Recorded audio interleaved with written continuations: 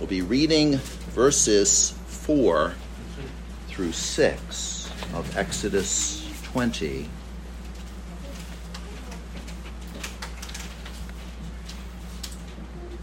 My friends, listen.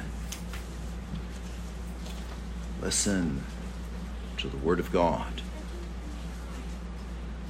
You shall not make for yourself a carved image and in likeness of anything that is in heaven above, or that is in the earth beneath, or that is in the water under the earth. You shall not bow down to them nor serve them. For I, the Lord your God, am a jealous God, visiting the iniquity of the fathers upon the children, to the third and fourth generations of those who hate me, but showing mercy to thousands, to those who love me and keep my commandments. Well, beloved people of God, as we're continuing our series on the law of God, today we come to the second commandment. Today we're going to look at what the commandment requires. There are several things it requires. Today we're going to be looking at the fact that the second commandment commands us to worship properly. It commands us to worship properly. As we've already looked at the law of God, let me just remind you that we are to obey the law, as the preface to Exodus 20 tells us, for three basic reasons. God is the Lord. He's the Creator. I am the Lord. Secondly, we are His covenant people. I am the Lord your God. And thirdly, because He has shown us such great favor. He is the one who has brought you out of the land of Egypt, out of the house of bondage. And there it is not so much a physical or literal bondage, but it is the bondage to sin. We also considered the fact that the law is spiritual. And when I say spiritual in this regard, I mean with a capital S. It has to do with the Holy Spirit. It is spiritual in the same way that God is spiritual. The law has been given by the Holy Spirit, but then it's also spiritual in another way, and that is whatever is forbidden, the opposite is required, and vice versa. So, for example, children, you may know the fifth commandment, to honor your father and mother. That's the positive side. The negative side is don't disobey. Don't disrespect. So you see there's a positive side and there's a negative side, and they complement each other. I would also note that especially in terms of the second commandment, the spiritual nature of God, the fact He doesn't have a body, the fact He has no physical body, the spiritual side of God is especially emphasized. Now, I want to take just a minute here, so bear with me just a minute by way of introduction to talk about the controversy in the church in terms of how you divide the commandments. The Roman Catholic Church, the Lutheran Church, and others combine the first two and then divide the commandment against coveting into two parts. Whereas we in the Reformed world have said that there are two commandments that deal with idolatry. Why should we reject the Roman Catholic view? Well, first of all, the things that are commanded in verses 3 through 6 are distinct. And furthermore, there is no distinction among various forms of coveting. But I would also point out something. This is not just an academic discussion. Proper worship is a very serious matter which should not be confused or obscured by combining it with the first commandment. And furthermore, surely it is no accident that Roman Catholics, for example, the Roman Catholic Church, combines the first two commandments and then essentially forgets about the second half. The Catechism of the Roman Catholic Church, for example, leaves out verses 4 through 6 in dealing with idolatry. And furthermore, there is also, very strikingly, is there not? Here you have a direct command against making a graven image or worshiping by means of it, but go into a Roman Catholic church and what do you see? You see statues all over the place. So there's no mistake in terms of that. In other words, there's a reason why in terms of rejecting the second commandment by itself. So the first commandment, as we saw previously, tells us whom we are to worship, the true and the living God. You shall have no other gods before me. The second now tells us what is to constitute our worship, the substance of worship. So, let me first of all give a definition of worship, because we use that term and maybe we don't really know exactly what it means. Worship is giving to God that which is his due, that which is deserving to him. It is giving to God that which is right. And specifically, in terms of worship, it is giving to God a hearing. We listen. It's giving to God a hearing and responding to him in commanded acts of faith and love. That's what worship is.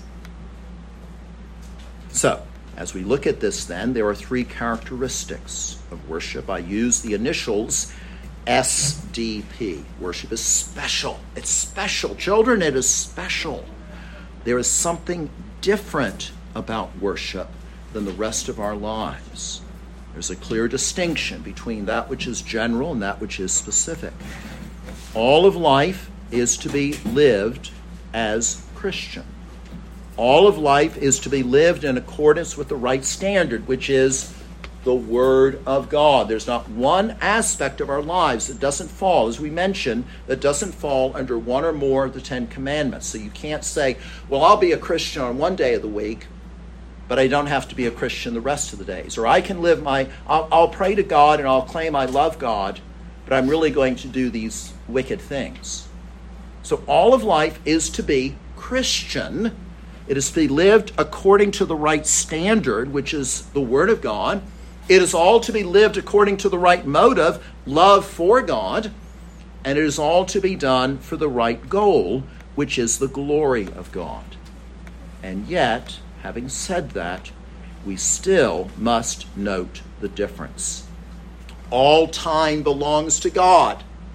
Is there 1 second of time that doesn't belong to God or fall under his control? Of course not. We are responsible for how we live Monday through Saturday. And yet, we distinguish in terms of the Christian Sabbath. We distinguish in terms of the Lord's Day. There's something special about Sunday, about the Lord's Day.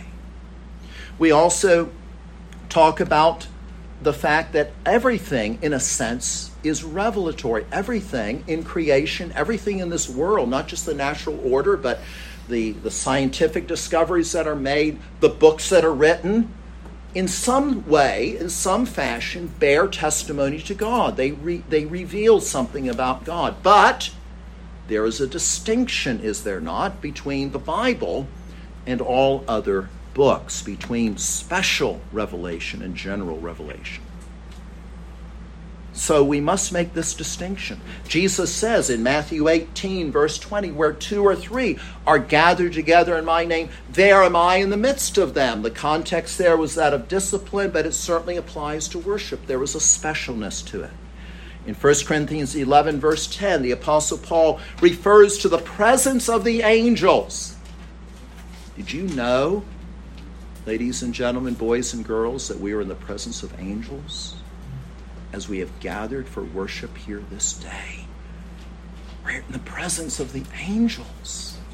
And it's because of that that Paul makes an application in terms of head coverings, because of the special presence of the royal heavenly court. The angels are here.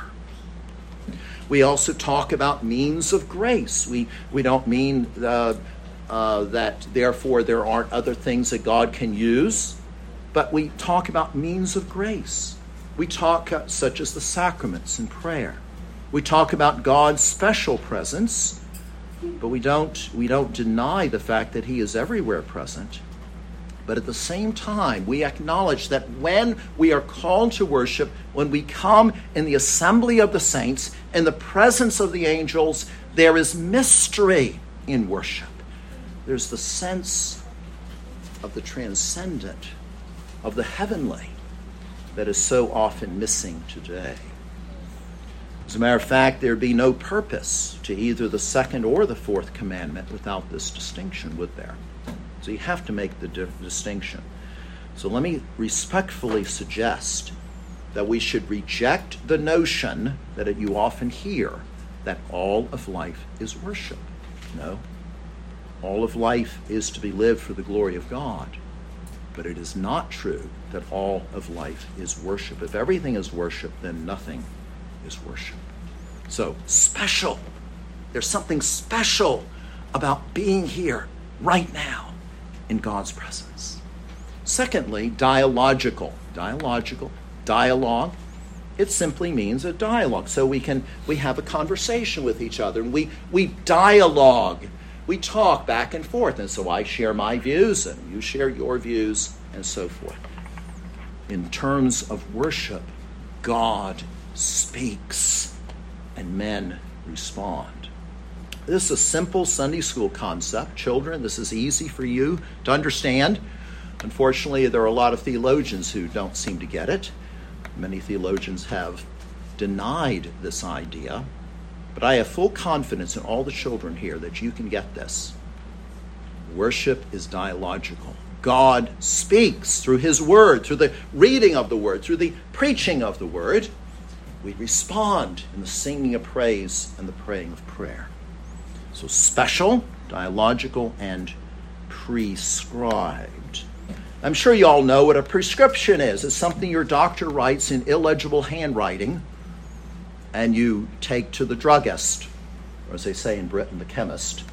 Take to the pharmacist so he can try to decipher it, right? That's what a prescription is. Notice the word pre. Pre means before.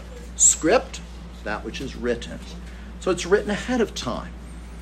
And the prescription in Scripture is detailed, much like a doctor's prescription. The basic meaning here is what we call the regulative principle of worship, RPW. And it's very simple. Again, I'm trying to make this as simple as possible because a lot of theologians, again, a lot of churchmen try to make it complicated. It's not complicated. It's very simple, and let me tell you what it means. Whatever is commanded is required. Whatever is not commanded is forbidden. Simple. If it's commanded, it's required. If it is not commanded, is forbidden. This means that God is a jealous God who wants to be worshipped his way, and not ours. This principle goes directly against Roman Catholicism and Lutheranism and much of modern evangelicalism as well. This principle refers to what we call the substantive parts or elements of worship. So if you go into chemistry class and you see the chart, the periodic chart of the elements. And you know that each of those elements is different. Or we can talk, maybe to use a different analogy, we can talk about the human body, which is the different organs are organically connected to each other, but you can still distinguish. If you have a doctor who can't tell the difference between the heart and the lungs and the liver, get another doctor, right? So they're connected. It's one body of worship, and yet you can still tell the difference. There is a distinction among the different parts of worship. We can say an element is distinguished in terms of form, purpose, and content, and each of those aspects, form, purpose, and content, is prescribed. Let me just say, to make the point, the Word of God, listen to me carefully, is not an element of worship. The Word of God by itself is not an element of worship. The Word of God must be conveyed, must be communicated. How? through the reading of the word, and through the preaching of the word. These are distinct elements. We read the word. I didn't say, hear now the word of God, and then I read my own words. I read from the inspired word. When it comes time to preach, and then we apply that word, it's still the word of God, but it is the preaching of the word as a distinct element or part of worship. Similarly, praise is not an element of worship either. It's the singing of praise. That's how we praise, not through the dancing or whatever. So it's what we do in worship that has been prescribed. Let me also just mention in passing that this does not refer to circumstances of worship. A circumstance is something that does not have any religious significance attached to it. It's something that it's a matter not dealt with in the Scripture. These circumstantial matters are ordered by the light of nature and Christian prudence, wisdom, according to the general rules of the word, which are always to be observed. For example, you have to meet at some time. Now, we're scheduled to meet at least at 3:30 in the afternoon. Other churches meet at 11 o'clock in the morning, some at 9:30 in the morning, whatever. That's a circumstance of worship. You have to meet somewhere. Some people meet in very ornate buildings. Some people meet in former broom factories. Some people meet in caves.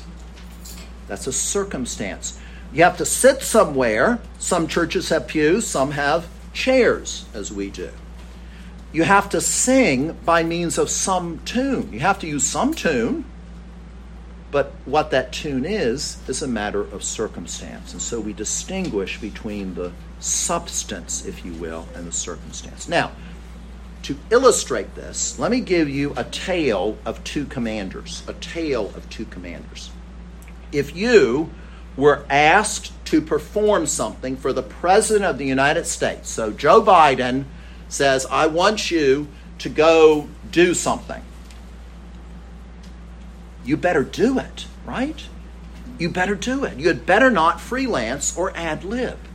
When the commander-in-chief gives you an order, you carry it out. But let me give you the tale of another commander.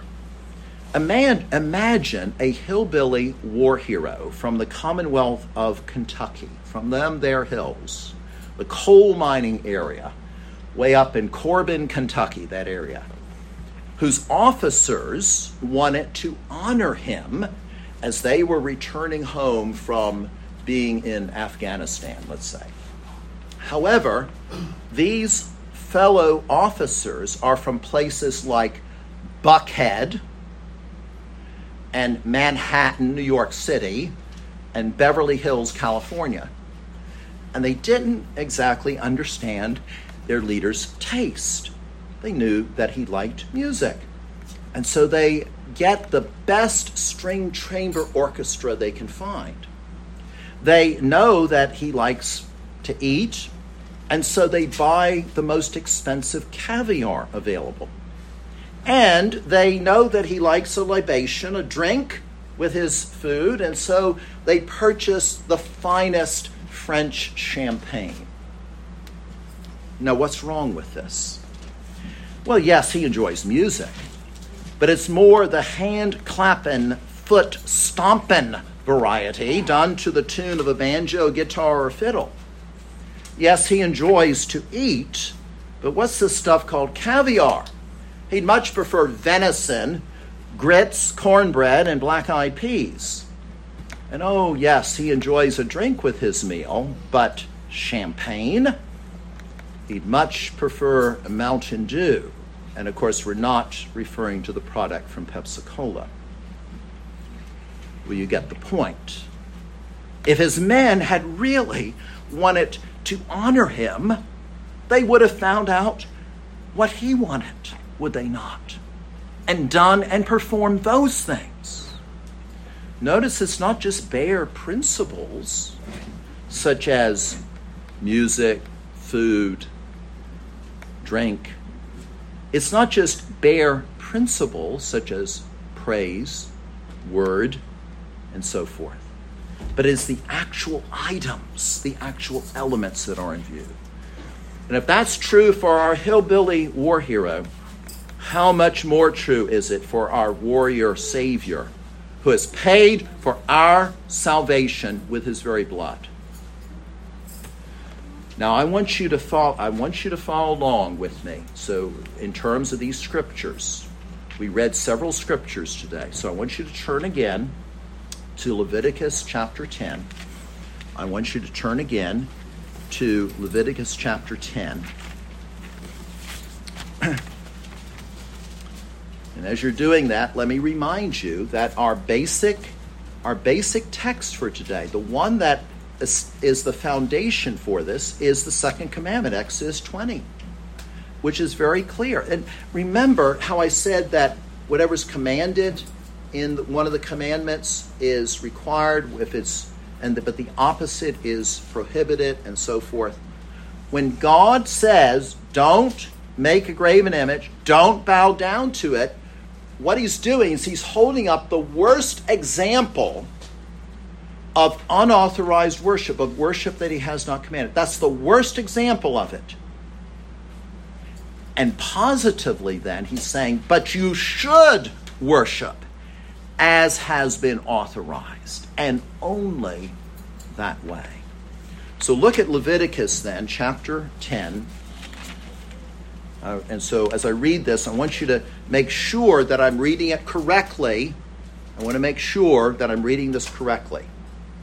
The Nadab and Abihu, the sons of Aaron, each took his censer and put fire in it, put incense on it, and offered profane fire before the Lord, or strange fire, which he had not commanded them.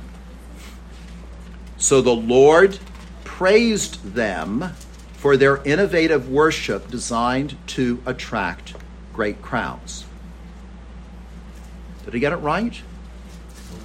I didn't get that right. No. So fire went out from the Lord and devoured them, and they died before the Lord. And Moses said to Aaron, this is what the Lord spoke, saying, by those who come near me, I must be regarded as holy, and before all the people, I must be glorified. Look at Deuteronomy 12. That's not on your print sheets, but Deuteronomy 12, verse 32. Deuteronomy 12, verse 32. Whatever I command you, be careful to observe it, God says. You shall not add to it, nor take away from it. Then 1 Kings chapter 12. 1st and 2nd Samuel, 1st and 2nd Kings, 1st Kings chapter 12, verses 25 and following. Here we find Jeroboam setting up, leading the 10 tribes that became known as the nation of Israel, in distinction from the nation of Judah, setting up not only his own country, but setting up his own worship. And notice how he is condemned for doing so. Verse 29, he set up one, the gods in Bethel, and the other put in Dan. Now this thing became a sin, for the people went to worship before the one as far as Dan. He made shrines in the high places, made priests from every class of people who are not of the sons of Levi. But notice he's even condemned for setting up worship in terms of the own month that he had devised. Verse 32, he ordained a feast on the 15th day of the 8th month and offered sacrifices on the altar, and so forth. Verse 33, in the month which he had devised in his own heart. Even for coming up with his own calendar in terms of this, he was condemned. Now, again, we didn't read this before, but you can look up later, Colossians 2, verse 23, where Paul actually makes up a word, he coins a word, will worship, self-made worship. And so clearly this is held up as being inappropriate. Jesus himself in Matthew chapter 15, Jesus himself says, hypocrites, well did Isaiah prophesy about you, saying, these people draw near to me with their mouth and honor me with their lips, but their heart is far from me, and in vain do they worship me, teaching as doctrines the commandments of men. But there's one other passage, and that's Jeremiah 7, verse 31. Again, we had read this today. And if it wasn't in the Bible, I don't think you'd believe it. Jeremiah 7, verse 31.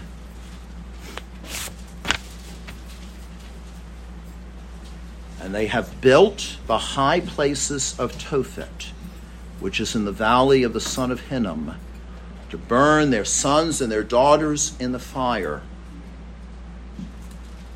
which I did not command, nor did it come into my heart. Now let's be very clear here. The Bible hates the kind of cruelty that's being done to children, including unborn children in this country. He hates that. He hated it here, putting the children in the fire, offering to false gods. But did you see how he couched it? He couched it in this amazing way. God says, as bad as that is, there's at least something else that's at least as bad, even more worse. Because it is worship that I did not command, nor did it come into my heart. That's God's perspective. That's the perspective of a jealous God in terms of the seriousness of worship. And so now, as I apply this, let me first of all, the first point of application is this: beware, be warned, be aware of superstitious or man-made worship and a tendency towards entertainment. Be aware, my friends. Be warned about this in the church at large of man-made worship, and particularly the tendency towards entertainment. Today, much of what is offered in churches, hear me carefully, is pagan worship in Christian drag. It is more like a rock concert or a big show. That's why people come. It's fun. It's entertaining. The children will love it. My friends, God is a holy God. We're dealing with serious things. We're dealing with questions of heaven and hell. We're dealing with the sacrifice of Jesus on the cross. That's sufficient interest, I trust. And yet so many people today gravitate to the big show. It's like Disney World. I have a friend in Texas, a minister friend, who said years ago he was tempted to take out an ad in the Dallas newspaper that said, "Worship the apostles would have recognized." Worship the apostles would have recognized. Do you think if the apostles walked in to one of these churches where there's emphasis on entertainment, that the apostles would have recognized that as Christian worship? As a matter of fact, let's be clear, they would have understood from their own day the tendency towards entertainment. In Alexandria, Egypt, in the 1st century, there was a temple that was set up that had automatic doors. Again, like Disney World. It's entertaining. There were perpetual fires set in Thebes. There have been priests in a wild frenzy, such as those in 1 Kings 18, who danced around the altar and cut themselves, calling upon their false god. My friends, this type of worship distracts from, detracts from, and downplays the gospel message, even when the gospel is preached in such a context. That type of worship takes away from the message. A worship service is to be the context in which the gospel message can be impressed on souls. God knows what he is doing.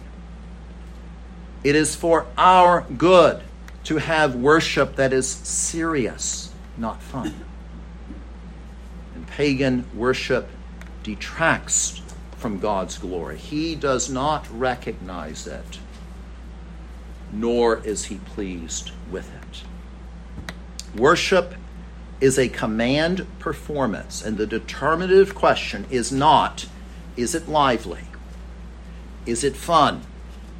Is it entertaining? Will it attract visitors? Or even, is it edifying? But rather, is it commanded according to the Word of God? So beware superstitious and man-made worship and the tendency towards entertainment. Secondly, be aware that New Testament worship is simpler than Old Testament worship. The sacrificial system has been abolished. And so, as our Confession of Faith puts it, the New Testament, in contrast to the Old, is administered with greater simplicity and less outward glory. And let me just say, if I may, I would rather be here in this old broom factory than in some magnificent church that doesn't preach the gospel. Because this is where the glory is, the glory of the gospel, the glory of changed lives that I see in front of me, the glory of proper worship, God being glorified as he has commanded. And so be aware of the simplicity of New Testament worship. And then thirdly, trust in Christ. Trust in Christ. My friends, Jesus offered worship perfectly on our behalf in order to fulfill all righteousness. We come, therefore, in his name to the throne of grace for salvation, but also to offer worship. But you got to trust in Christ. And I call upon you today, if you haven't done it, trust in Christ. Trust in him. Rejoice in him. Rely upon him. Trust in Christ. Amen. Will you please stand for prayer? Amen.